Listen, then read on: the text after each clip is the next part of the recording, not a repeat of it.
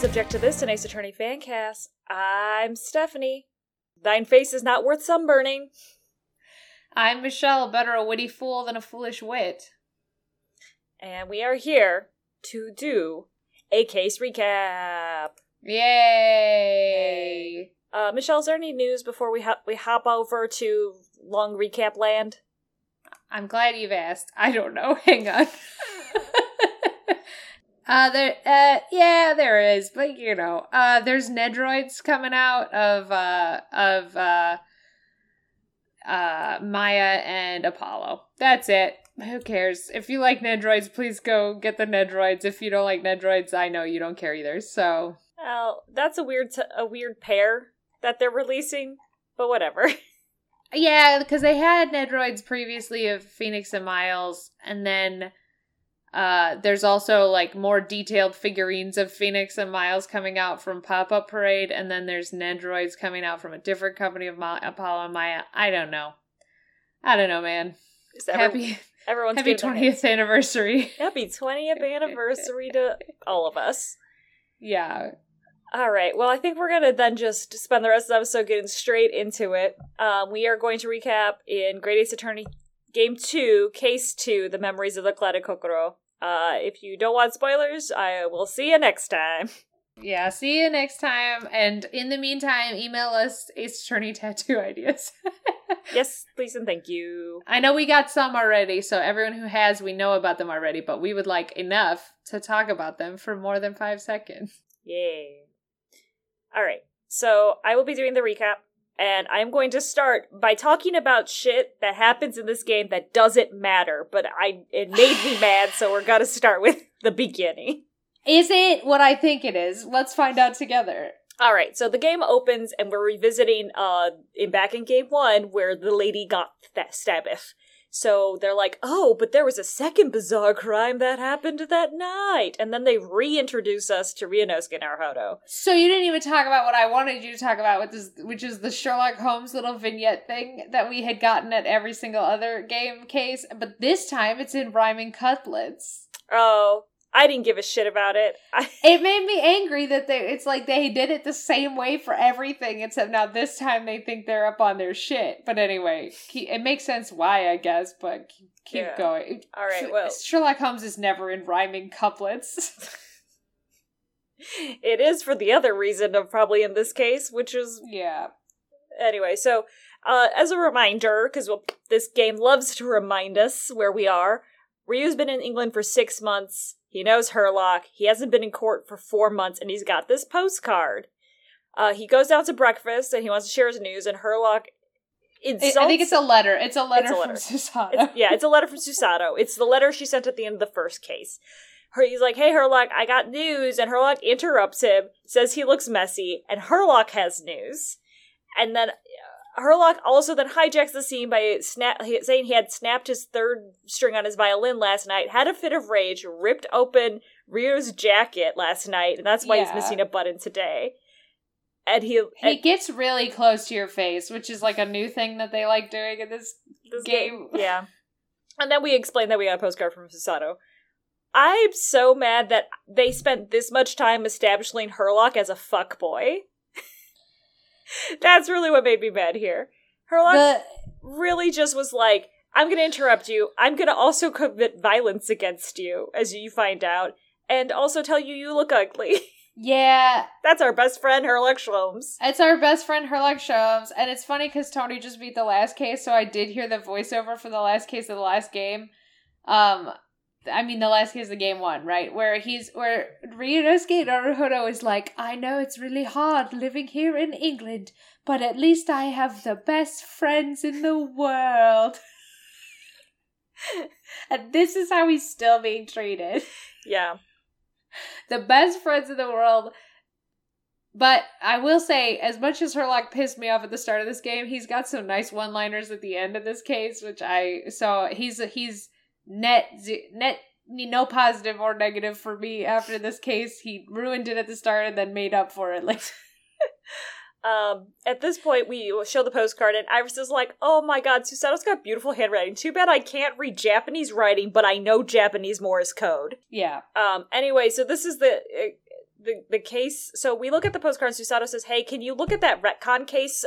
Because I think this is connected to why my daddy asked me to come back to Japan. And Sherlock's like, I don't remember this case. And we're like, of course you don't remember anything. So Iris goes and finds Susato's notes. And we go, we kind of essentially like, Herlock's like, oh yeah, that's right, I forbid you to write about this. So we find the Susato's notes. And Rio like throws in a line of, he's like, and now we'll go back to why I'm no longer allowed to practice law here in Great Britain. We don't come back to that sentence. No, we don't. We're too busy being in a flashback to a case that happened in the middle of the first game. Right. So we enter flashback territory. We learn everything again about that case. I'm not going to do that. We're back. You mean about the stabbing case? Yeah, the stabbing accidental knife through the window case. You just go back and listen to that episode if you don't remember. What we do this case, flashback case, is we start by visiting Miss Green, because she's regained consciousness. The hospital's still gross and dumpy. Olive Green is very hard on herself. She wants to be an artist but claims no talent and apologizes for regaining consciousness. So she's very, very sad just to interact with. She's so sad. And I mean, what we do get to see this time is what her face and hair looks like. And the description that I have is that she's Sister Bikini proportions. Mm-hmm. Like very short and round. And I know you're like, Michelle, you describe every single woman in this game as short and round. I don't know, man. I wish I did it. And then she's got blonde hair and blue eyes, just like, oh no, every person in this game. I'm sorry. I wish I couldn't. But really the thing that is like sort of noteworthy, I guess, is that she's got that Pinocchio hair. She's got that oval like top bun on top of her head, which is like the least British ass thing I've ever seen. Yeah. But it kind of looks like a paintbrush. It kind of looks like a paintbrush. She's wearing a sleeveless button-up smock that's like olive green, and it has Taylor's chalk marks on it, and I don't really understand why. Like, it has all the seams are drawn out and the pockets are drawn out. And then her pockets are full of paintbrushes, and the paintbrushes all have paint on them still, or dried paint on them, which is very infuriating as somebody who paints to think that you're just carrying your dirty brushes around. Yeah. She's very sad. She has a little key around her neck. That's it. That's all. That's all the important things. The thing that's important to note now is we learned she lives in a very different part of town, and she was outside on Briar Road when she got stabbed. Very suspicious because she had no real reason to be in the area. But we're like, she clams up, and Susato's like to Herlock, like, don't pry into the affairs of a maiden. That's not what Susato sounds like, but whatever. So police officer comes bearing a note for us, and it's from Soseki, and there's been a murder at his building. Oh no. Oh no. So we rush over, and that Blanc Shakespeare guy we saw for 0.2 seconds in the case last game, he's dead at the table. Soseki's freaking out. He's also not happy that Herlock's here, and Gregson's already here yelling at us not to touch anything. I think we did describe him. We didn't even describe him as a Shakespeare guy. We described him as like the worst stereotype of a French noble that you could think of. Like, if you think in your mind of like a stereotype of a French noble, that's what this dude looks like. Except now we learn he has a little tiny blue cape on. But I'm going to read the exact same description I used last time. All right. This guy's name we learn is William Shamspeare. William Shamspeare. He's tall and he has a very regal look, but in a disingenuous way. His outfit is pink with purple stripes. He's a matching coat and hat and puffy shorts and puffy shoulder sleeves. He has a hat that goes a few inches up and then the top is flat.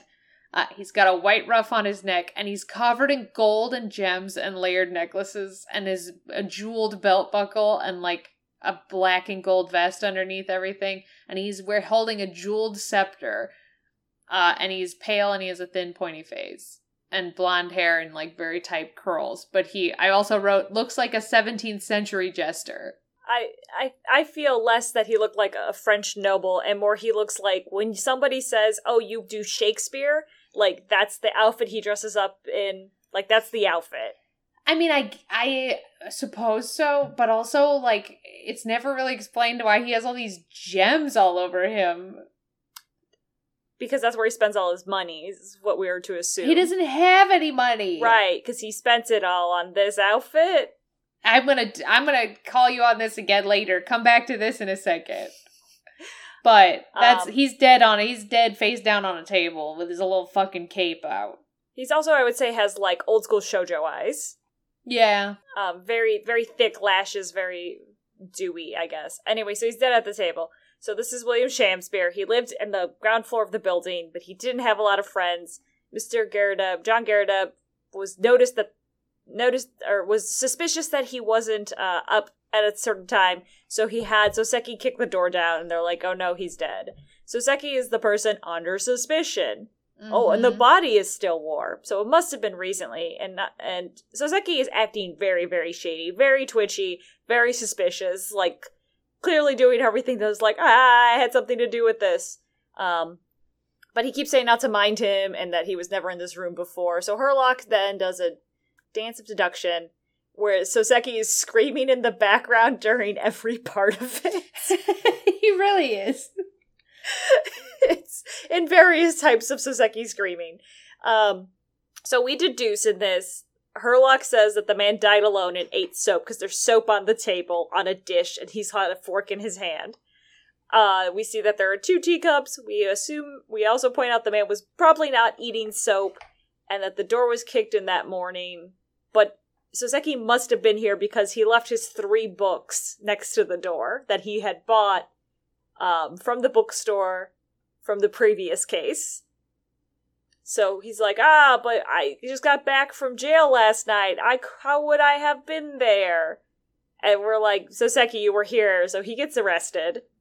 And Gregson takes him. So since Gregson's gone, we can investigate. So this guy's room is got like a full-ass, poorly built, but stage he's built. He's got costumes. He's got a bricked up window with a hole in it. He's got a stove. And a table. He's got a gas meter, just like Soseki. He's got a gas meter, and I think that's all the noteworthy parts of his room. He's got a puddle of water on the floor. Well, yes. And he has no food or water or dishware, except for, like, these cups that they drank tea out of. Let's see. So, we look at the gas meter, and so this is where we learn how gas meters work in this world. I don't know if it's accurate to Britain. Michelle, did you do fact-checking on this? I didn't, because it sounded plausible to me, where they have to put a coin in to turn on their gas in their apartment. Yeah. So the way that the gas meters work is everyone has essentially like a parking meter in their house. It only takes tuppence, and so you put in a tuppence for every 2 hours of gas that you use. Which is bonkers to me. If you wanted to sleep through the night, it doesn't sound like you could put in 3 coins and hopefully it would, like, go all night. But maybe it could. That wasn't very clear. No, it doesn't seem like that's the way that it was. But, you know, what? Maybe it was. I don't know. And so, we look at the windows bricked up and see some missing bricks, right? And there's a draft, and there's 2 bars of soap covered in snow on the ledge. So we grab one, and we say it must be fancy soap because it's like a big yellow bar of soap with like a red disc on the top of it and has a color spot. And to me, it looked like a brand, but description says it's cheap soap, so whatever. We also find a corner of a torn off envelope, and then we ask if it's like okay to say a Japanese prayer for a British soul. Because Susano's like, because the Shakespeare is still on the table. He's still on the table. This is also not the first body. I guess it's the first body that they encountered that's still there, because usually we had a chalk drawing, I guess. Right. I mean, like, when the shopkeep from the last game got shot, like, we were there for the beginning of it, but then they took him away. And then we mostly had photos. But anyway, his body's hanging out this whole time. Oh, I did stuff a little out of order here. I accidentally thought I was done investigating the room, so I went to go talk to John Garrett, which in which makes a very funny narrative. So I left the room. I went up to talk to John. We ask why Soseki knocked down the door. He's like, oh, he always gets up every day at 5:30 or like at 5, and it was 5:30. He still wasn't up, and John's like, he always wakes up that early, and so I had Soseki kick down the door, and we're like, how did you know that? That's very suspicious. And he's like all sweaty and not very forthcoming. We learned Shamspeare's really poor because he's renting a room in John's house. He's researching William Shakespeare. So this guy's name is William Shamspeare, researching William Shakespeare, and it's stupid as all hell. And nobody, like, calls that, because it's not like William Shakespeare doesn't exist in this world. He does. It's just they don't talk about it. Yeah. And so John knows that, like, what time Sham left the house at 8, came back, and he was up, but he was up till 1 o'clock when he went to sleep, and he knows this because of the gas. So whenever someone comes on and turns on the gas lamps, all the lights in the building dim briefly, and when they put it out, all the lights get brighter. And there's only one gas pipe supply for the whole building. And so that's how he keeps track of his tenants. So I learned all of this information. Yeah. I go out to Briar Road, and there's this guy in a yellow outfit, back from the first game, who's peeking into the window. When you try to talk to him, he runs away. And then I went to prison. And Soseki wasn't there yet? And Soseki wasn't there, so I went back then to you the go room. back. And that's when I found out Shamspeare isn't dead. And yeah, so fucking never been more disappointed in my life when William Shakespeare wrenches himself up from that table and does a little dance. So what happens is you're supposed to fully investigate that room, and then when you do that, Shamspeare wakes up, and he does a little crazy dance and then falls unconscious again. And he's quoting Macbeth, and so he, like, Gregson freaks out and we get kicked out. And then I presume you're supposed to go talk to John and then go see Soseki. Yeah, that was the correct order. And I will say, at this point in the conversation with John, I think that John is scamming gas from Shamspeare, because why would anyone be so in tune with his behavior and then forcibly kick down his door when he wasn't awake half an hour after he normally is, except for you live in London in the wintertime and the dude hasn't paid the gas meter yet, right? That's what I think. I was 100% on that page, that John was clearly doing something wrong with the gas. Yeah, surprise, surprise. That's not it. Yeah. So John Garadeb is just insane enough so that if his tenant sleeps in half an hour late, he will kick down the door. In John's defense, he's ex-military, and his wife got arrested a couple days ago. He's having a bad one. I know he's having a bad one, but why would you kick down? And we ask him that, and he doesn't have a good answer. He doesn't have a good answer. They never explain it. But okay, Unhinged. And I know the guy's 3 months late on rent, but also, like, unless you're going to evict him, don't kick the door down. Right. Unhinged. Or don't have your other tenant kick the door down. Yeah, don't get Soseki to kick the door down at 5:30 in the goddamn morning. Okay, so when we finally go back, you get kicked out, you go talk to John, you go downstairs, you go out to the street, you see this guy staring in the window who runs away from you, and then you go to prison and you see Soseki. And he's just constantly back on the same grind of, I'm cursed, the room is cursed, the previous tenant died in that room, he was a young man, he died for no apparent reason, and we're like, well, good news, that guy isn't dead. So you'll probably get to go home. And Gregson's like, hey, everybody. Shamspeare over here said this guy tried to poison him. So see you tomorrow in court. See you later. And so we're like, well, fuck. So then we go to court the next day. The Old Bailey. Guess who's the prosecutor? I bet you can't guess. I bet you can't. It's our favorite vampire. It's our vampire. Oh, I did write that the next day, Old Bailey, Van Zee is here as a vampire, and the jury. Yeah. Van Zeek's our favorite vampire is here to prosecute the case, and for the first time, Ryunosuke says, wow, this dude hates Japanese people. Wow, he's racist. Finally, someone calls him out. Finally. So everyone who was like, you guys are over-exaggerating. No, actually, in the game, they've noticed that he's racist also. Michelle, do you want to go over who the jury is? It's like mostly the same people that we've had before. In fact, they make a point to say we asked back people from Soseki's first case to be on the jury, which sounds to me like an instant mistrial. Instant. But okay, what do I know? So we have our banker gentleman who I still didn't look up his name, but I think it's Bruce Goodrich. No, it's not Bruce Goodrich. It must be something else. Anyway, our banker who like gnaws on his cane when he's nervous and only looks to one side. He's back. There's a kind of Southern Belle looking girl whose colors are maroon and yellow, and then her hair is brown, and she describes herself as ruthless a lot of the time, if anyone remembers her. We have our young gentleman who's blonde-haired, blue eyes, bowl cut, with a bowler hat, and his colors are pretty much brown, like in blue. He's just a young guy who's wearing a suit that's brown. And then I'll skip over. We have our big giant gig worker man who wears orange vest and orange pants and is very burly and has a big beard. And then we have our old man who can't hear anything and can't understand anything, but he wears a green coat and kind of resembles olive green if you were to squint. So he's back. But the newest juror is juror number 4.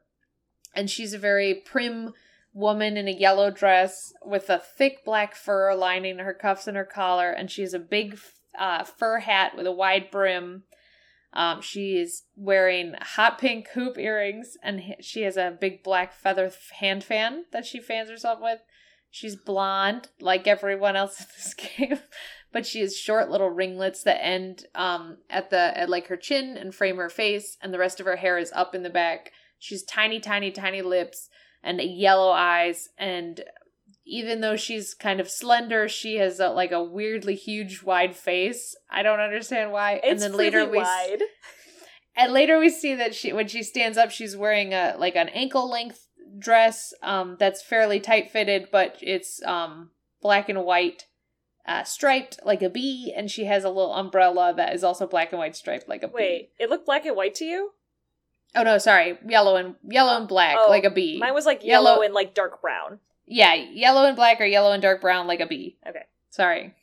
I was going to say, wait, your TV colors got real messed up. My TV is messed up, but that's not the point. No. But she's the new one. She's juror number 4. Yes, and she's taking place of our jailbird, Garrett's wife. Yeah.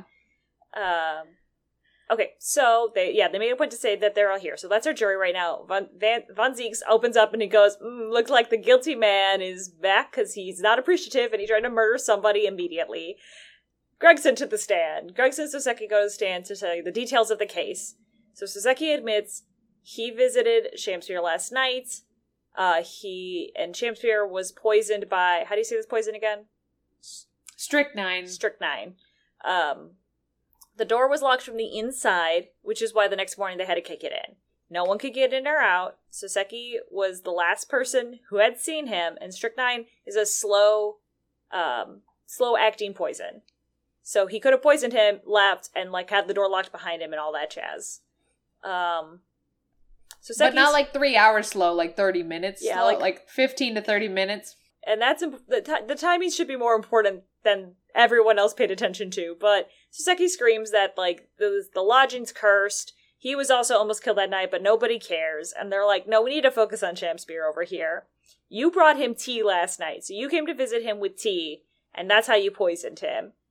And he's like, I was bringing him tea as a gift because the water pump, because we don't have rainwater in the building, the water pump across freezes overnight. So I put it in a bottle, and I brought it over here, and I made some tea. We also learned that while they were drinking tea and talking, because they were talking about Shakespeare, they had a wrestling competition to know who Romeo versus Juliet is the stronger. They put on costumes and wrestled, and Soseki won. Yeah, and let's pause for a second, because this is one of those things where you're listening and you're like, I must have missed something. What the fuck are they talking about? No, they were discussing Romeo and Juliet, who is stronger, and in order to settle it, they dressed up as Romeo and Juliet and wrestled. This is brought to us without any it's not like a secret. They say it outright. Everyone kind of goes like, well, I would rather not know more. Please don't talk anymore about that. And that's all we want to know. All we want to know is what's going on with this fucking wrestling match. I wish they had spent their animation budget on that. Anything. Just give me, you know how Ace Attorney sometimes gives you a picture even though you don't have a real picture and no one was there? Give me a picture. So Seki supposedly dressed up as Juliet and also won. Shamspear says something along the lines of, I've heard of Eastern Jiu-Jitsu, but I never thought it would be used on me by a beautiful woman. I care about nothing except for this Mortal Kombat competition. Yeah, but that's all we get to learn about that. We don't get to know more. No, okay. We don't get to know more. So we're just like, wait a second. Okay, he shows up at 9 with tea.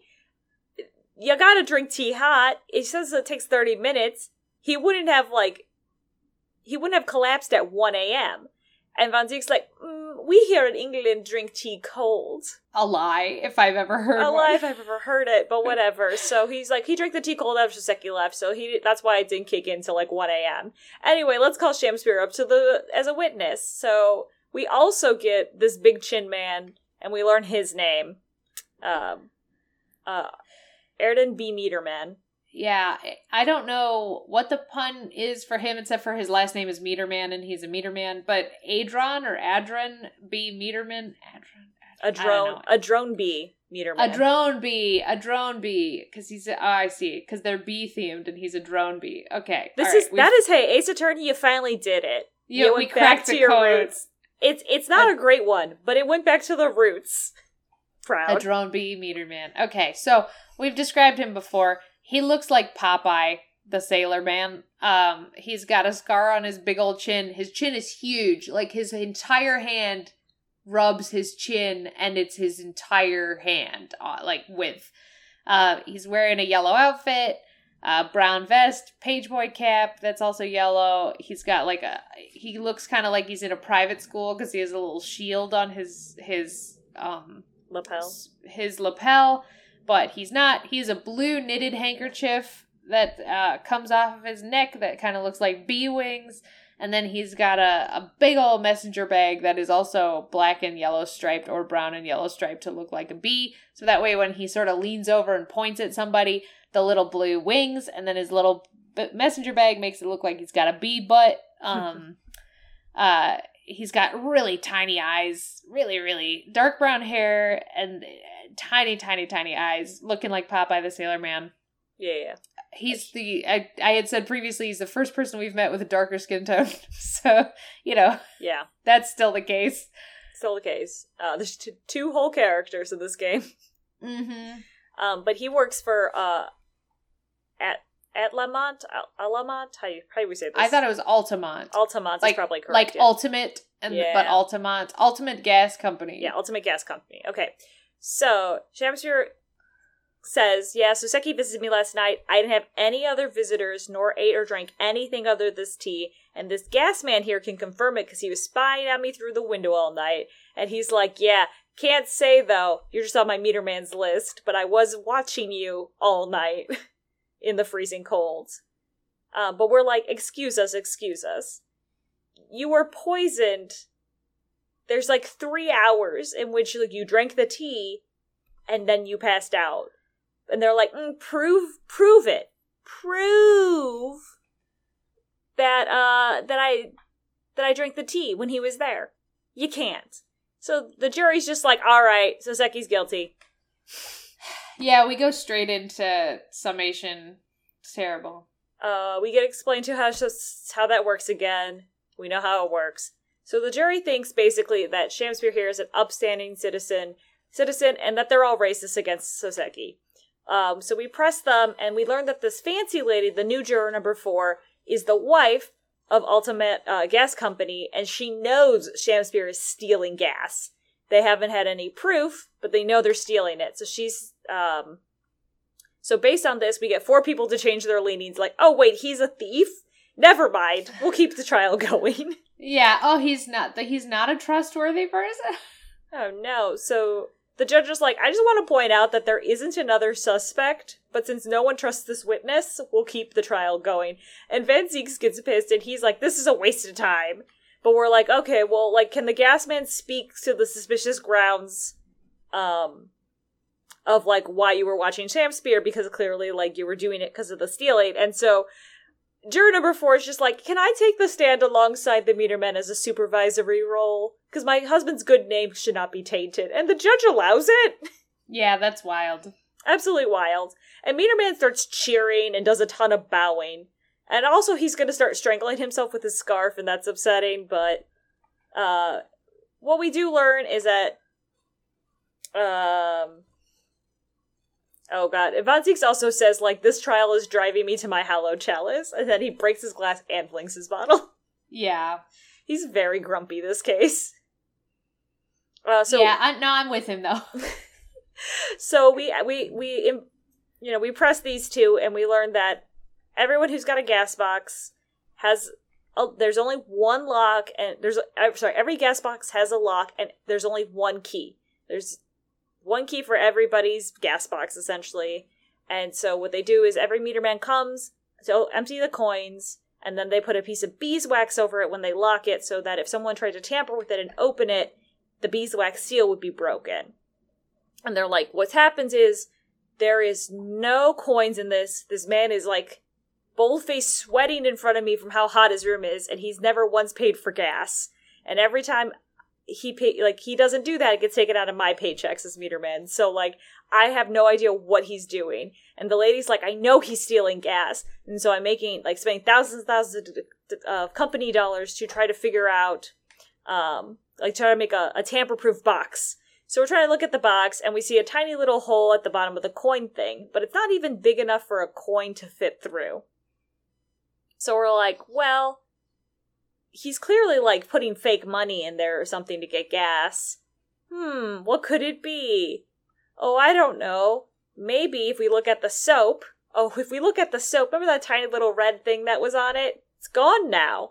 It's gone now. We stole the soap, and the red thing is gone.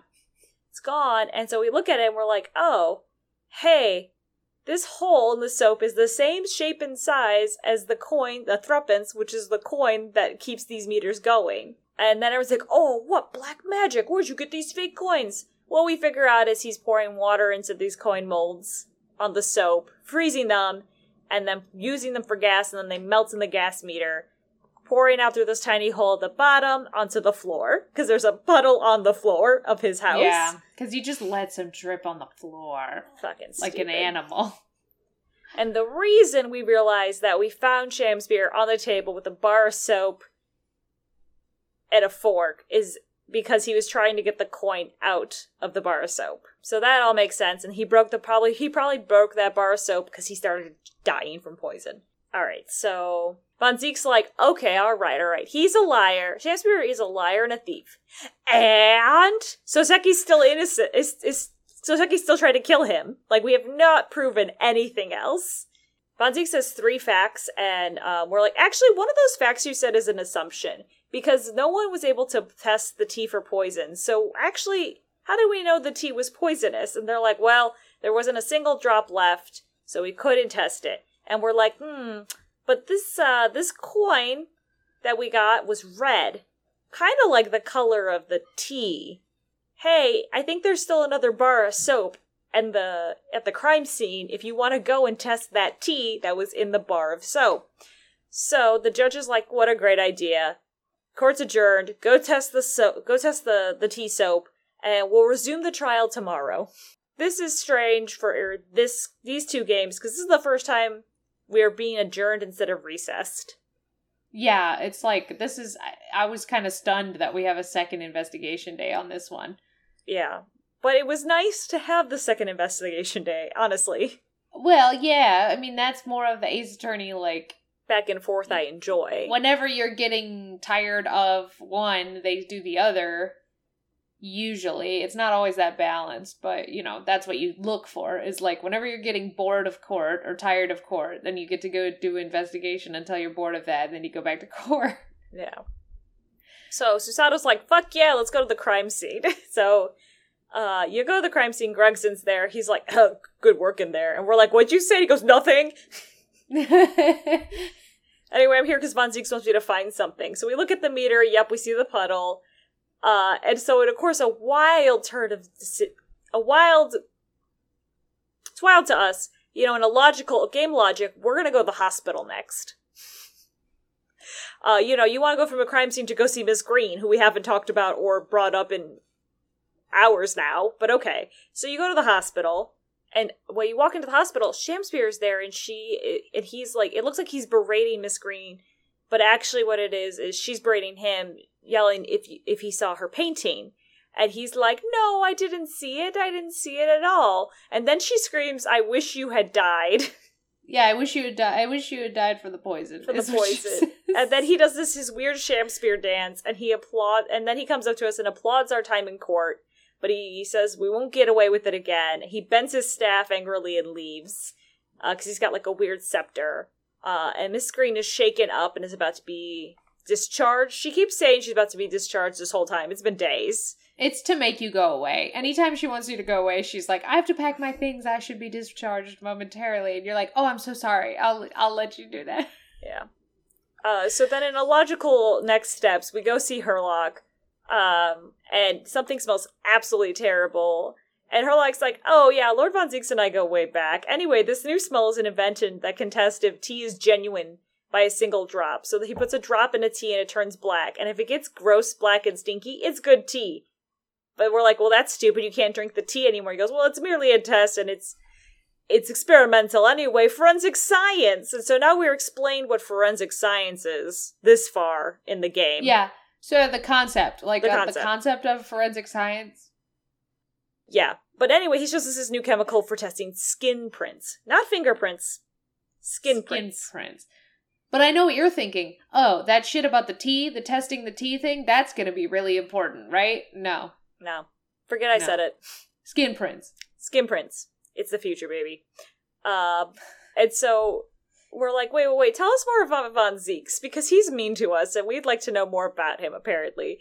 And he's like, he's been a lawyer for 10 years, and he wants to do a Japanese person, but I can't tell you more. You'll find out in due time. We get the greatest reaction about this, because it's like, oh, you knew Von Zieks? And he's like, yeah. And we're like, oh, he hates Japanese people. And Iris is like, what? What? Yeah. And then you get a new dialogue option, Japanese people. And this is when it's like, Von Zieks practiced for 5 years and he knew a Japanese guy. And then he stopped practicing for 5 years. And then he came back and now he's practicing again. Because of a Japanese person, presumably. Just because of a Japanese person, you specifically. And we're like, oh. And Herlock's like, can't tell you more. Anyway, bye. And you're like, could you come with us? And he's like, okay. And he goes, nah, I'll meet you there. And so you go back to the crime scene, and he's already there. Okay, so then you're like, all right, well, now tell us about the forensic science. So he puts on his goggle, and he pulls out his skin print seeker gun. And it's essentially a luminol test. Or no, it's essentially dusting for prints is the mechanic, which is fine. Kind of a combination. If it's luminol plus prints equals spray the whole screen. Yeah. So you spray the whole screen and you see where the victim might have touched, touched in his home, which I'm like, is bonkers because it's his house. It's his home. It's probably everywhere. Everywhere. But what we do find... Well, do the second one first. We do find is there are hand placements in like two very interesting spots. One is the floorboard. There's like a loose floorboard. And then one is on the wall next to a painting. And Michelle and I were in person together at this point, and it just... Look. There's a hole in his wall also, okay? There's a hole that he's ramshackle boarded up, and it's also by the area where it's two handprints on either side of a painting repeatedly. Like, the handprints are like multiple. And it's... and we Michelle just quietly... We were both thinking, Michelle just goes, man, the placements on those hands are kind of dirty. You Kind know? of dirty. And we just lost our goddamn minds. We lost our goddamn minds. While Susato looked behind the painting and was like, well, there's nothing here. And we were like, no, Susato, no, God, don't touch anything. Don't touch it. There's a little box underneath where the handprints are so he can get up higher. And I swear to God, there's a hole in the wall. So anyway, we find both the glory holes. So we found both the glory holes. We begged Susato again not to get on the floor. Not Ryunosuke. Me and Stephanie begged Susato not to get on the floor by the floorboards one. Luckily, Gregson does it instead. Braver than any soldier, Gregson. But the game does not acknowledge the glory holes. Instead, I think we're supposed to notice that the gas lamp is right above the handprints, but whatever. Anyway, what do we find in the hole in the floor? Anyway, the floor hole, Gregson finds a newspaper clipping, a photo, and a tin box. The newspaper clipping is a 3-month-old newspaper about a convict who died in prison. His name was Selden. He apparently took 1,000 pounds of jewelry and hid it, but it can't be found, and he died in prison of natural causes. And it's 1,000 pounds in value, not 1,000 pounds in weight. Yeah. Important note. But yeah, so that's a weird newspaper clipping to keep in your floor. The photo is of John Garrideb and the same photo we've seen previously in Mrs. Green's room at the hospital. Of this guy with a fucking blonde hair, blue eyes, and a bowl cut, but also he has paintbrushes in his pocket, so we can make some assumptions. Yeah. And then the tin box is empty. So that's weird. But we are then greeted by the cat Wagahagi, and we feed it food because Soseki had asked us to. Susato was carrying cat meat, is what she calls it. Anyway, so the cat's very cute. Anyway, this is everybody's favorite. I just want everyone to remember this is everybody's favorite game. This is everyone's favorite game. It's everyone's favorite game. Such a good game that it bugged out on both Michelle's and my 3DS's. Switches, but okay. Yeah, sorry, Switches. Wow, where did I go? I went back in time. We literally could not progress forward from this point because the game glitched out, and when Wagahai shows up, we're supposed to be able to go back to the prison to talk to Soseki. That didn't generate in our game, so no one was at the prison, we couldn't do anything else in the room, and no one was at any other location. It happened because we had to play both at the same time, even though we were in person, so that we could both do the next case. So we both had this problem and had to do a bunch of frantic Googling after 45 minutes of trying to click everything again. It was terrible. It was really frustrating. And it was like somebody on Reddit had mentioned, so your two options were to switch to story mode, or to go back to your room, your consulting room, and go through all of Susato's dialogue options. And that's what worked for both of us, was the Susato dialogue options. Those take an extra 5 minutes to get through. Because we gotta talk about goddamn Kazuma again. Yeah. So, we talk about goddamn Kazuma again, where we're reminded that he gave us his family's sword, even though... Susato gave us his sword. Oh yeah, Susato gave us his family heirloom sword, even though it's his family heirloom, and we should definitely not have that. Yeah. And in fact, if we had any honor, we would give it back to his family. But, anyway, so now we can go back to talk to Soseki at the prison. And Soseki thinks he's a cat now, or he's trying to pretend to be a cat, so he can escape reality. So we're like, alright, well... let's talk. And he's like, I swear to God, Shamspeare drank hot tea with me. We had hot tea. We're like, anyway, look at this newspaper clipping. And he's like, that's the evil spirit Selden. He used to live in the same room Soseki did. So the convict in the newspaper clipping lived in John Garrideb's building in the room Soseki lives in now. And so this is the curse, is that he lived in that room and about a year ago was arrested. And then he was dead for 3 months, and then another man who moved into this room also died just a month ago.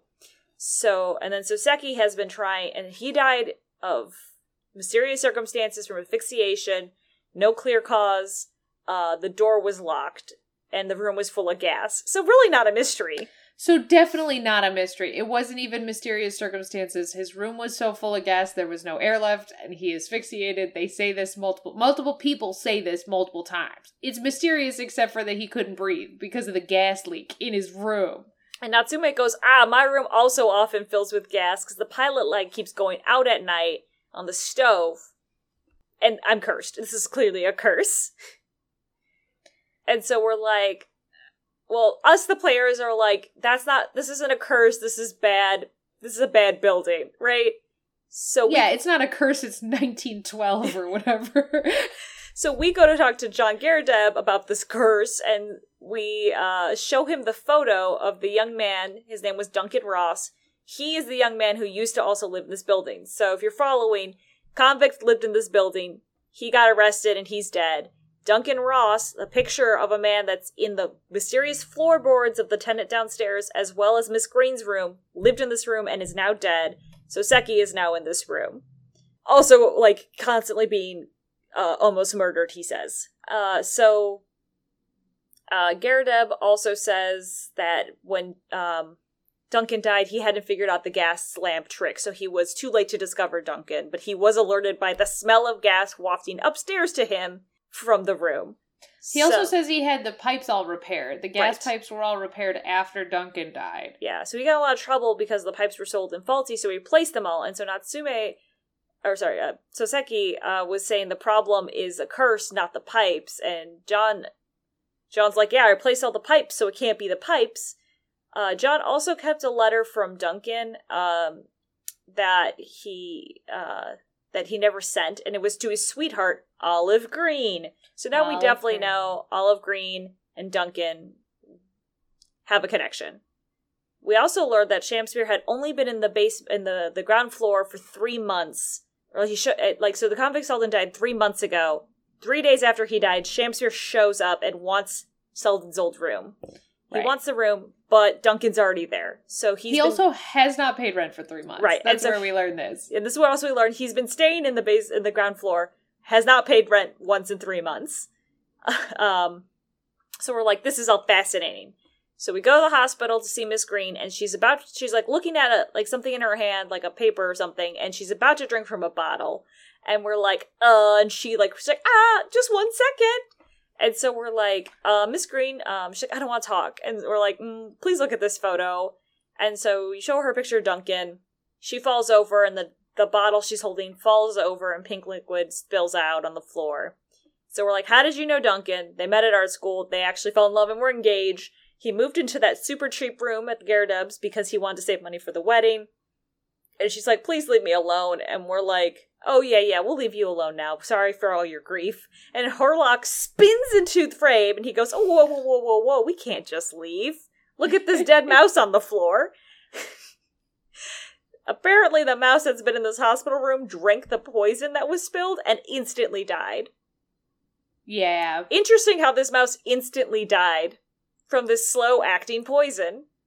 It's not slow acting is the thing. Because I looked it up to know what's going on with strychnine. I mean, they say 15 to 30 minutes before you die, but you suffer incredibly painful, side effects during that time. But let's not get into that. A human-sized dose would kill a mouse instantly, I'm sure. Okay, well that's fair. That makes sense to me. That the mouse was not my problem with the strychnine. So we're like, well, Miss Green, what's that? What were you just about to kill yourself? What's that note? So then we go through her, we bully her basically. Yeah. And she's like, well, now it's on the open. I feel like I got a weight off my chest. The poison was to stop the pain. And she doesn't even know what the bottle is, but she starts shaking really badly. And we look at the envelope with the note in it, and it told her to come to the Slug and Salad on Briar Road at 5 p.m. on the 17th. So it's a secret, don't tell anyone, don't know who sent this letter. We also note that this letter matches the tear, corner tear of an envelope we found in Shamspeare's room. So that's interesting. But we're like, oh, so you were trying to go meet this person on the 17th, but you got stabbed instead. And she's like, oh, you know what, I don't know. So, anyway, I'm gonna stay alive now. Bye. And so we leave, and Herlock keeps the bottle, and investigation's over for the day. Really, truly an upsetting... upsetting scene. And then I think we go and we're standing outside with Herlock and we're like, we're ready for tomorrow. You know, it's like, what? No, you don't get to do that. You just left her alone and you didn't talk to any doctors and you didn't make sure she was okay. Like, you pieces of shit. Feels bad. So anyway, court. Anyway, we're in court now. We start off the trial right away. The tea had no poison in it. Von Zieg's like, yeah, that tea sample was from the good, not poison tea. There's probably still poison in the other tea. There's probably tea. Yeah, it's probably And poison. I was just like, I'm shouting, where's the fucking proof, Von Zieg's? Because he says it was from the teapot, right? Like, oh, that tea was clearly from the teapot, which wasn't poison. And we were like, what fucking teapot? There was no teapot at the crime scene at all. And there was a kettle, but clearly not one that's used. Right. So we bring Shamsphere back up. He admits to stealing gas, but he's like, yeah, I stole gas. I stole the gas because to err is human or whatever. And Natsume still poisoned my cup, and that's why there's none in the soap. Or that, like Michelle said, like, what? And so he's like, yeah, he could have poisoned his cup and then took the container away with the poison, and we just haven't found the container yet. Once again, baseless accusations from Von Zieg. It's stupid and circumstantial, but Sham's like, oh, I also, neither of us drank tea while it was hot because we were too busy wrestling, and Natsume's like, I drink tea only hot. Mm-hmm. So we present, you know, we look at the cups, and Natsume's doesn't have a ring while Shamsphere's does. So Natsume clearly drank his hot, while Sham did not. And then we also, side note, learned that Von Zieg only fills up his hallowed chalice 7 times a trial, but then sometimes he drinks a whole bottle. This is very Godot of him. It's very Godot of him, but basically what he's saying is like, Shamsphere, weren't you sure, like, weren't you mistaken? Probably it was the teapot. And he's like, yes, it was the teapot that I used, and that's why I wasn't poisoned. He also offhandedly mentions that he ate at the Grubbs. Oh, he's like, oh, I also, like, I swear that's all I had to eat or drink. I was at Grubbs Rubbery House, Ale House, for dinner, and then I came and just had this tea. And so basically the jury's like, yeah, you do steal gas, but there's no other proof, like, this man poisoned you. So you do another examination. And no one gives any reason. Everyone's talking about gas still. No one's talking about how Natsume did this. Except for the old man at the end. He's just like, if there was something that could show me somebody else could have done it, like, I would vote not guilty right now, but, like, there's nothing else. The old man says nothing passed his lips that night. If there was anything else that passed his lips, I'll find you innocent. Yeah. So everyone's talking about, so juror number 3's like, oh man, or juror number, hold on. The B lady's number 4. Number 4, yeah. So B lady's talking about, like, about gas again, and she says something that makes number 3, the young boy, say, like, oh man, a gas man came to my house the other day and, like, blew into my meters. And she goes, hey, that's company secrets. And he goes, everyone knows that if you blow into the pipes, take the lamp out, blow into the pipes, everyone's lights flicker. Because other companies are stealing Altmont's gases by putting their own pipes and siphoning the gas off for their own houses. So if you blow into the pipe, everyone who's using Altmont's gas should flicker. And if there's a house across the street that doesn't pay for Altman's gas, that's a problem if they flicker, I think is what the logic was. Yeah, I think it's not to test whether your house is stealing gas from Altamont, but to test if neighbors are stealing gas through siphoning. Kind of like splicing cable. If you've ever heard about splicing into cable wires, it's like that. But anyway, blow in the pipe to figure out fraud, but it makes all the lights flicker, and sometimes if you blow too hard, the pilot light goes out. And that's what happened to this guy. So so all the gas starts pouring into your house. Meanwhile, juror number 5's wife is constantly poisoning her husband, but really she's just putting salt in his tea when she's mad at him. Making him drink salty tea. Yeah, which is very funny. Anyway, so what we do is we're like, maybe Shamsphere put his lips on the gas pipe. And Shams were like, what a silly thing to say, and starts dancing. And Von Ziek's like, what a fucking farce this is. Why would he take off this lamp off the wall to blow on a pipe? And we're like, we do have a photo of a wall with skin prints on it. And the judge is like, even fingerprints haven't been decided. I can't take skin prints as But the evidence. jury's eating it up. The jury's like, Sherlock Holmes. Ooh, yes. And they're like, I need to know more about skin prints. Hell yeah, not guilty, not guilty. Like, two of them immediately, because they love Herlock, the two young ones on the stand. And the judge and juror number one are like, we can't accept this as evidence, so we should ignore it. But then the old guy's like, well, man, my word, you say he could put his lips on something else, I'll bite. And so Von Ziek's like, yeah, I said the garbage, like, this is garbage. Susato's like, hey, actually, well, we're not presenting this as formal evidence. We're rather presenting the findings of a great detective as a tool to explain the possibility to the jury. And juror number one's like, I need more concrete proof. And so we're like, well, remember yesterday when Soseki said that his pilot light on his stove went out that very night. And we're like, that's something, all right. Von Zieks is pissed. Yeah. He's so mad at this point. So we're like, well, this is simple. Have the police check the pipe. And the judge is like, if he was blowing on pipes, yeah, like, that we could, like, Soseki would probably be clear of murder if the pipeline is got poison on it. And we're like, well, yeah, John upstairs has a fireplace, so clearly he was trying to kill Soseki and not John. And so Von Ziek's like, well, if he was trying to kill Soseki, then Soseki must have been the person that put poison around the pipe, so they're just trying to kill each other, basically. So Soseki put the poison on it, trying to kill him, if he knew that he was trying to kill it. Like, they're all pointing fingers, right? Yeah, basically, like, thanks for establishing my motive. Right. And so Susato's like, just, Ryu, name somebody as the culprit. So now Michelle and I in-game, like, in playing it, kind of were like, it was probably Green. And we were sad about it. It was probably Green who did this. But in-game, there is very little context to pin this on Miss Green. I can imagine this being, like, maddening. Yeah. If you hadn't figured it out yet, I'm sure that this would have drove you crazy. Because at this point, like, when we were having the very sad scene that I felt like the game absolutely did not earn, where she tried to kill herself, where I was like, fuck, it's her because she's got access to the poison. She hates this dude because we did that scene in the hospital. Like, you know, it was her boyfriend or that was murdered in the room above. Like, it's her. But I don't want it to be because everyone has treated her like shit this whole game, including Ryunosuke and Susato. Yeah. Well, less Susato, but you know, still. It's just, and it feels bad. So, I mean, like, if you personally hadn't figured that out, like, it would be really, like, there was just very little breadcrumbs that led up to it within this part of the game. But anyway, you do that. So Von Ziek's like, all right, I'll bite. So you take a recess while he goes and subpoenas her.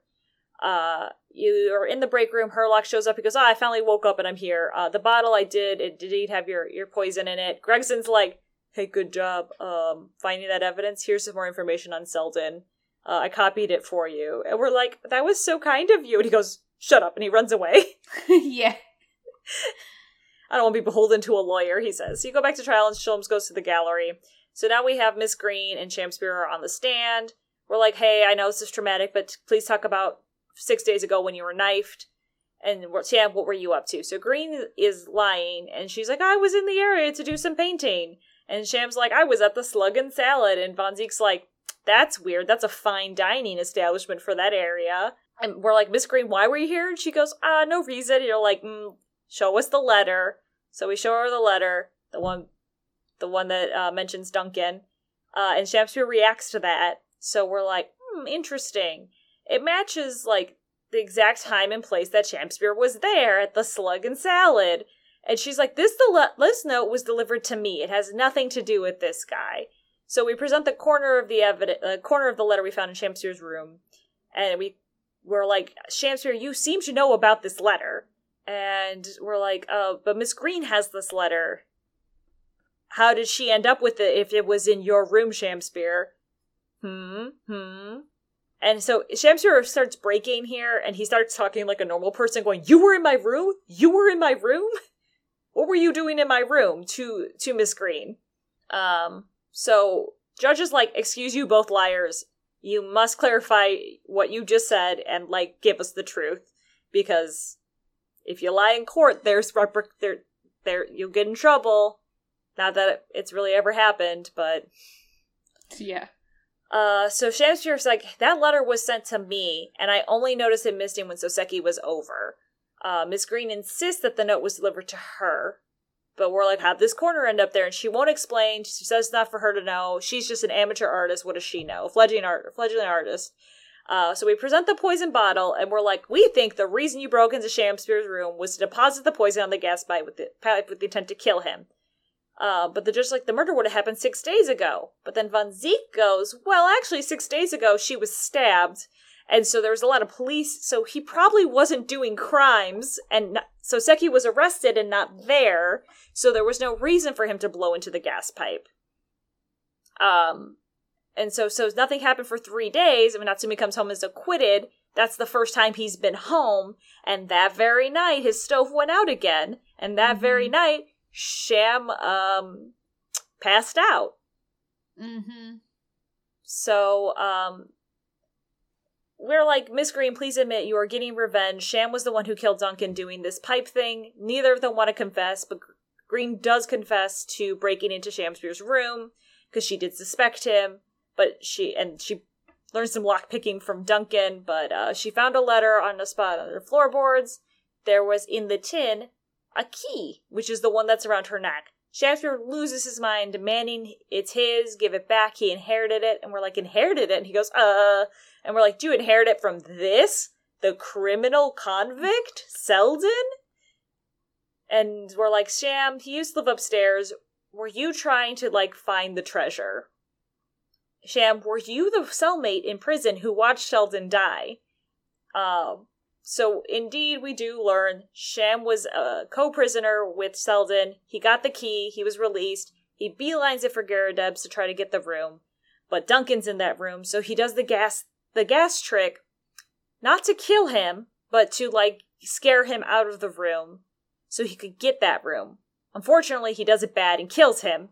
And so the pipes, the room doesn't get to be opened up, and he doesn't get to switch because A, he's 3 months behind on rent, B, Garradeb had to replace all the pipes, and C, Natsume beats him to it. Yeah. So, he does a gas trick again and tries to get his hands on this treasure. Sham won't admit this to the murder, though, because he wants to get to the loot. So we're like, well, we'll get to the loot first, then. And so we're like, Sholmes can find it with his skin print technology. And we can get this, and he, like, whirls onto the stand, and the judge is like, I don't care who you are, please do not come into my court like this. You're not welcome. Don't roll onto my stand. Don't roll into my stand, sir. We're like, hey, take this key, and Miss Green offers up the key. If it's gonna make Sham upset, hell yeah, she's down for it. So he takes the key to get the skin print so he can go find the treasure in the room. And now Sham truly breaks. Michelle, do you want to describe the break?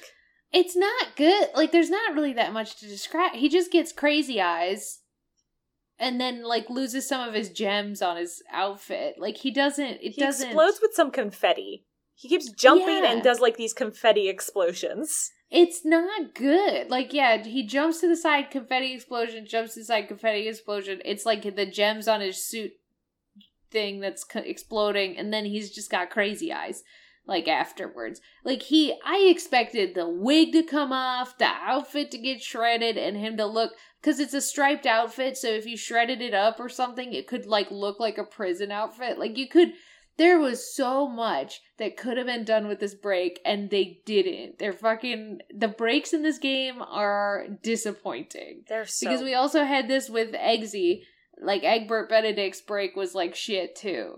Yeah, they're just disappointing when you have this much movement and motion and they have so many sprites and this is how you break them. It's so disappointing. Well, the other thing that fucking torqued me about this part too is that there's this whole scripted thing about Olive Green says, okay, Herlock, I will give you this key. And then next instant we see her sprite, she's wearing the key around her neck. Oh, I didn't even clock that, but yeah. Like, come on. Like, don't disrespect me like this. If you can't have the Sprite do it, say, Herlock, basically you can take a reading of this key and then I'll see you later. But that's not how it goes with the script, because then we find the treasure after this. But no, Herlock Holmes has the key, but she's still wearing the key. The other thing that fucking bothers me about this, too, is Olive Green is painting while on the stand constantly. Never see the painting.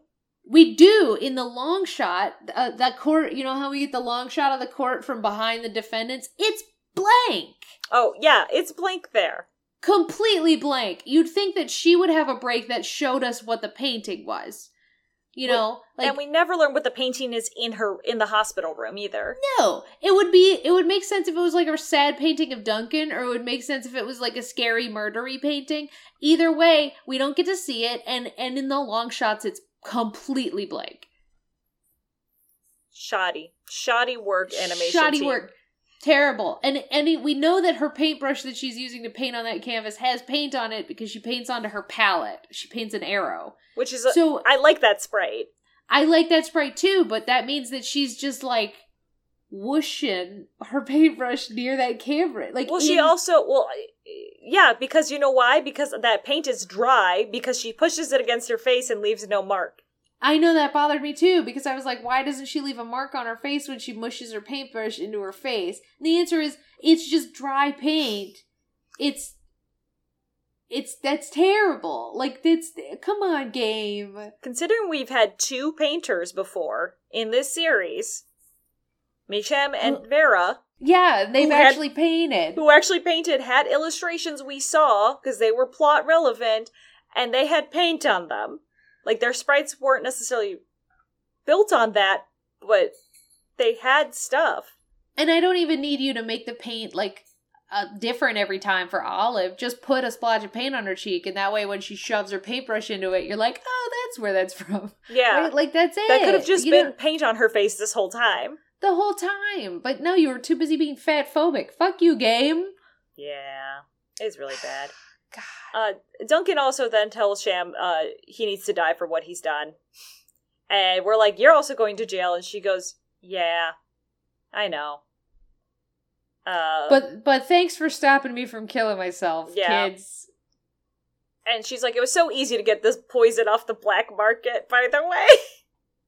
That fucked me up too, because she had to buy the strychnine off the black market, except for, of course, whenever they name a real poison, I have to Google it.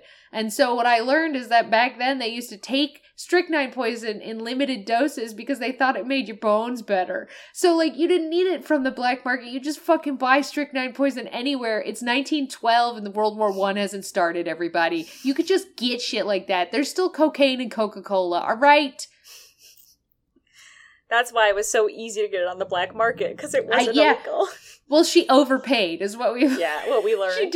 She didn't even need it from the fucking black market. But what I will say is the one redeeming thing that Herlock did when he spun onto the stand is he said, oh, hey, Von Zeeks, your complexion has worsened since we last met. Yeah, that was pretty good. That was my favorite Herlock line in the whole games. Yeah.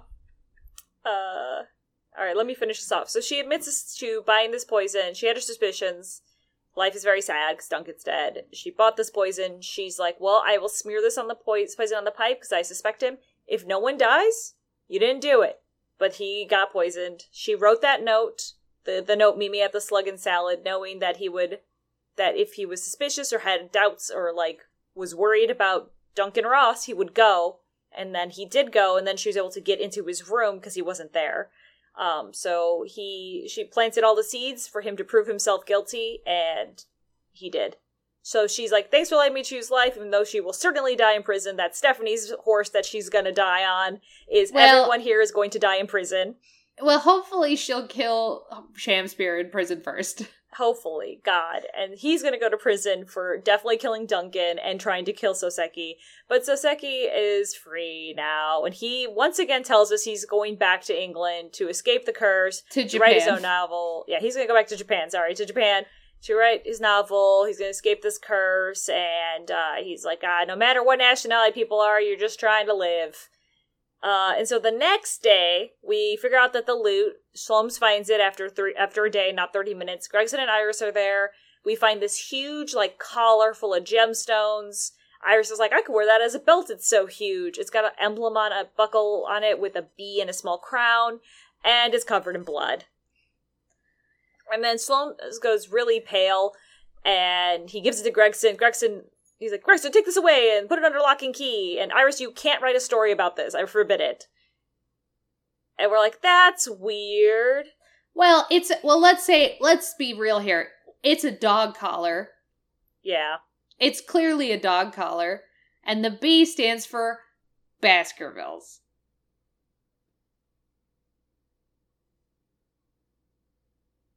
The end. The end. That's the end of the flashback. They don't say that. They don't say that it's a dog collar and the B stands for Baskervilles. It ends with Ryunosuke being like, and we found the collar, but nobody else noticed that it was covered in blood. Bye! And he's like, another 2 months after this letter when things started to unfold. We're going to the expo. The, like, London expo or whatever. Right. The end. So... The end. I don't like this case. But also, so remember when we talked about how Shamspear had all those gems and shit on his clothes and you were like, this is what he spends all his money on? He doesn't have any money on. He doesn't have any money. He just got out of prison. No, I know. But, like, I don't know where he got these gems and shit, but they were also clearly not real gems. Because they exploded into confetti. But he just, like... They're just shiny rocks. It's not... See, I thought he was pretending to be into William Shakespeare because he was a convict and so he could, like, annoy the piss out of everyone so that they wouldn't talk to him. No, the answer is, like, he actually dresses like that and he actually is into that stuff, I guess, because there's no evidence to the contrary. I guess. If he had a break where he became, like, a weird, violent convict dude, then we would know that the Shamspear part was a sham. But no, his name is literally William Shamspear. And he's just into that shit. I don't think it is. I think it's a pseudonym. They imply that several times. But they don't ever tell us that his real identity. No, they never tell us his real identity. Arguably because it doesn't matter. They just insinuate that he was the cellmate. And then they admit to it. But but it is like, oh, William Shamspear. Like, even the judge says, if that's your real name, or something to that effect. I had to go through so much of the history of natural gas distribution in London, and it doesn't matter what the real identity of the murder victim is? No, because because he accidentally killed Duncan. I had to learn about Herlock Sholmes' new invention to test the genuineness of tea that makes it smell and taste terrible, but William Shamspear's true identity doesn't fucking matter. Or what the convict looked like. I feel like what Selden looked like, or maybe like what John Garadeb felt about having a convict live in his apartment. None of that shit matters. Or absolve John of me thinking he was secretly a terrible person and I wasn't allowed to like him anymore. Yeah, or stealing gas, because it sounds like John Garadeb probably siphoning gas off of the bottom floor, and we never get proven that that's not true.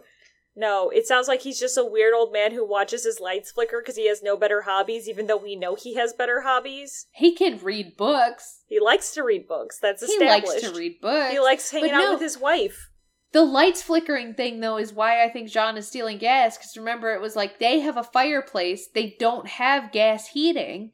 No, they just have the gas lamps. Apparently they just have gas lamps, but it's nonetheless, yeah, John is highly suspicious this whole time, and you know, not absolved, but I didn't like this case, man.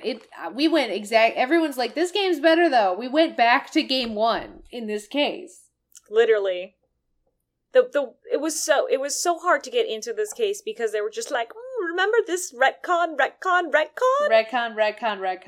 And I was like, retcon never tastes good. Well, the retcon and reintroduce too. It's like half of it is, do you remember Ryunosuke? Do you remember Herlock Sholmes? Do you remember Iris? Do you remember the Lestrade? Not Lestrade, sorry. Do you remember the cop? What's his name? Gregson. Do you remember Gregson? And the answer is like, yes, I do. I just played the last game. And I'm supposed to be patient and kind to them because I know that was multiple years between these games. I don't care. I don't care that it was multiple years between these games. The entire framing of the last case was a letter to Ryunosuke, and Susato talks about Ryunosuke so much and talks about their time in England so much, and we talked to Soseki at the end of the first case where she says, hey, do you remember our time in England? Yeah, I remember. Do you remember the case? Yeah, I remember the case. Do you remember the other case? Yeah, I remember the other case. Do. And then it's like they have the balls to be like, hi, I'm Ryunosuke Naruhodo. You've never heard of me, but I'm going to turn... Like, no, fuck you. I heard of you 20 minutes ago. And this is Herlock Sholmes, as if we didn't mention him 20 minutes ago. Your dad called you back to Japan from London, where you were hanging out with Herlock Sholmes. Oh, really? I wonder why he did that. Well, he really wanted to know about that case that we did with Herlock Sholmes. Like, fuck you. Fuck you, game. Fuck you. Fuck you. I don't need to be reintroduced, and I don't need to be retconned. I'm angry. I'm angry because Shamspear was just another Florent Labelle. That too. I hate Florent Labelle. I don't like Shamspear.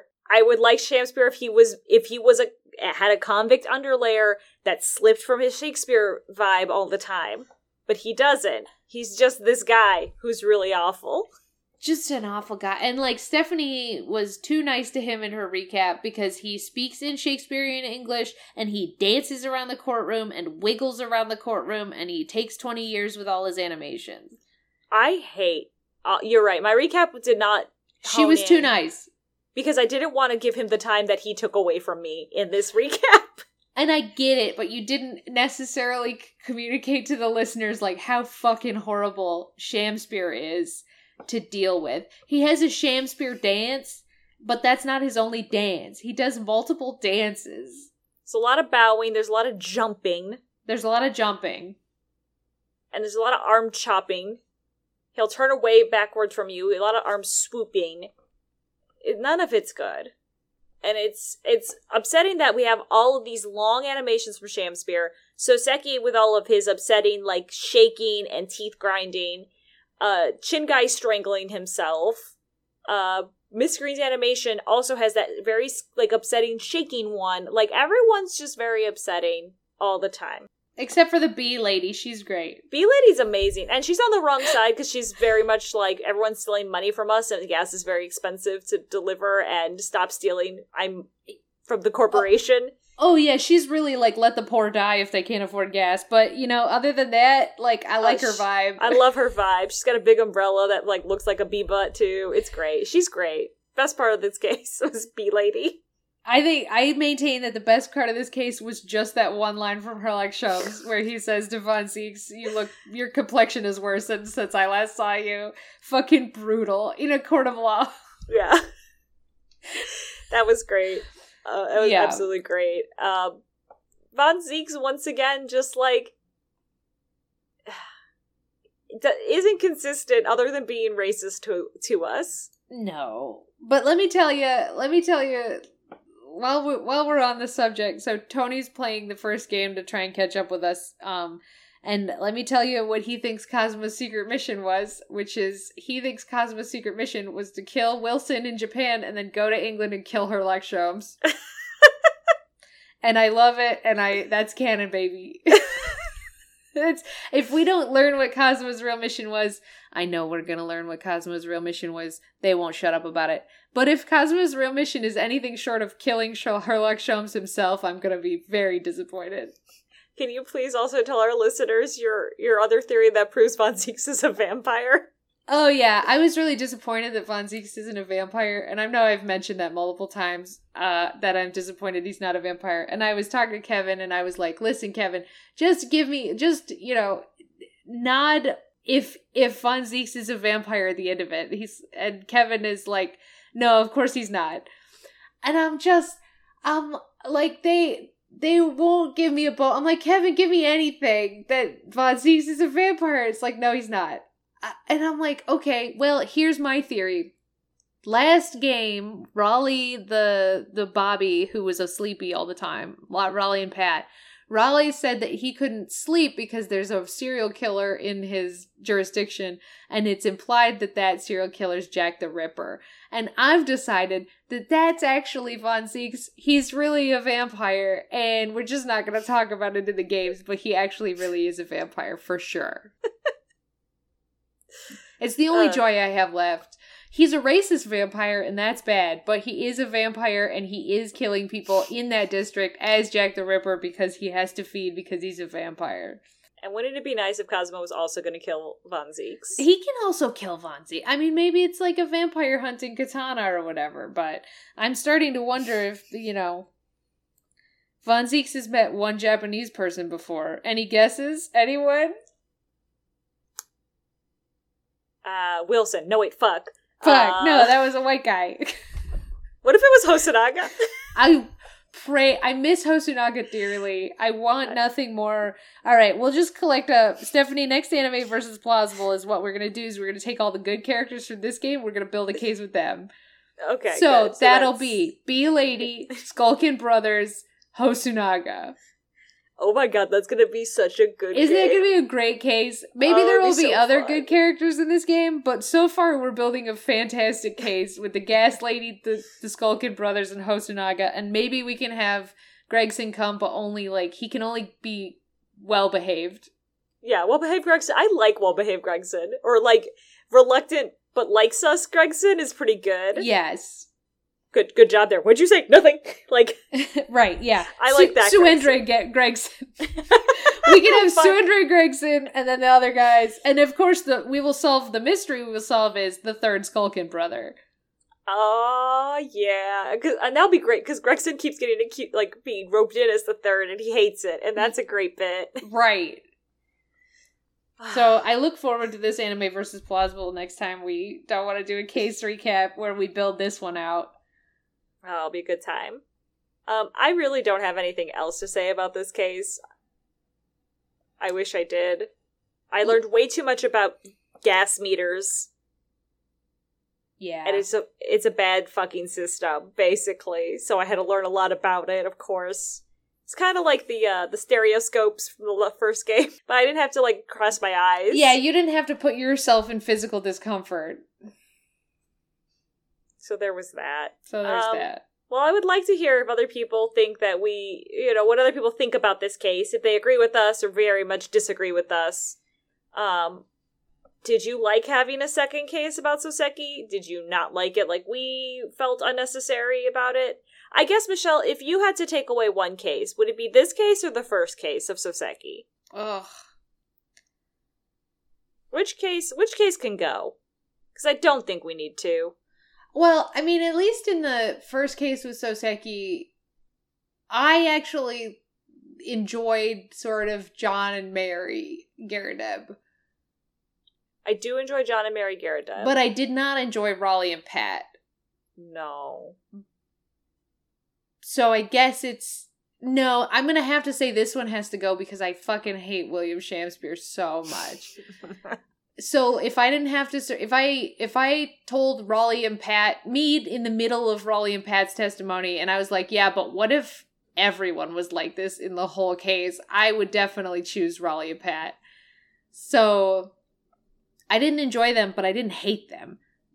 if that makes sense. So I think this one can go and that one could be cleaned up heavily because we spent a lot of time in that one talking about the fucking map of the neighborhood and we could trim that up a little bit. I also don't see why we have to keep I don't want to deal with the gas pipes anymore, but I feel like we could have smushed some of this case into that case. Yeah, it's hard to argue that this case should have been in the first game because I would have put down my Switch and never come back if I had to do these two back to back for real. Oh, no, yeah. I'm saying that it's wholly unnecessary that there's two cases featuring Soseki.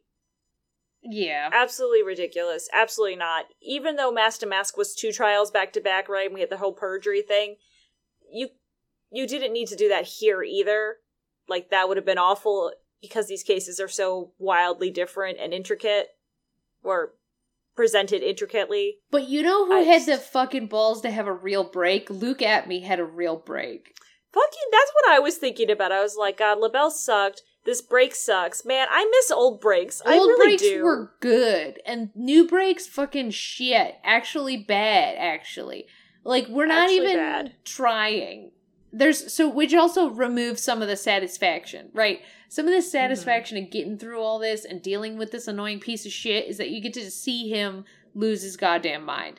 And we don't get to see that anymore. Like, we get to see defeated William Shamspeare say, I didn't mean to kill him. Earned. That's not fucking earned. All of a sudden now he's contrite. All of a sudden fucking now he's sad and I didn't mean it. No, you've been a fucking dick and you tried to kill a second man the same way. Yeah, you accidentally killed the first guy, but then you, like, tried it again? Absolutely not. Like, no sympathy. Miss Green's right. Like, no sympathy. You deserve to die. But also, you don't get to be a shitty little whiny limp dick about it. Go back. You don't get your glory hole anymore, you don't sir. Get your glory hole. You're not paying for it. Get out of here. Okay, but the glory hole was probably the other best part, but that wasn't intentional. No, it was just a break in tension we needed, personally. If they hadn't put a hole in his wall, we wouldn't have thought it, would we? So, I don't know. Who knows what this episode title is going to be, because it can't be Glory Hole, and it can't be Sue Andre Gregson. So, what's the point? Just like this case, what's the point? What's the point? And we can't even retcon. We've already named everything any variation of retcon because of how Spirited Justice did us. I'd rather have noodles. I'd rather have soba noodles. I guess so. Because, I mean, like, if we took that meme titty clown away from the internet, what would happen? Right? We have to have soba noodles. God. I can't name the episode Meme Titty Clown either, so sorry everyone, Glory Hole's Meme Titty Clown. Man. Sucks. Censorship is strong in this.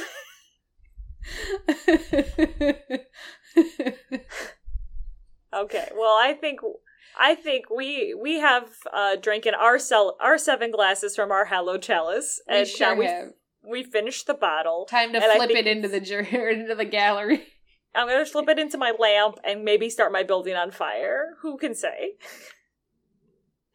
But I think we're gonna.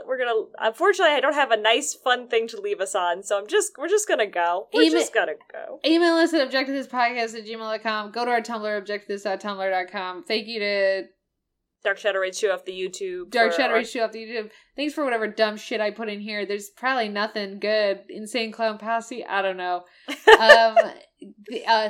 Find us on Podbean. It's the bean that we grew from our Hello Chalice. That's it, I think.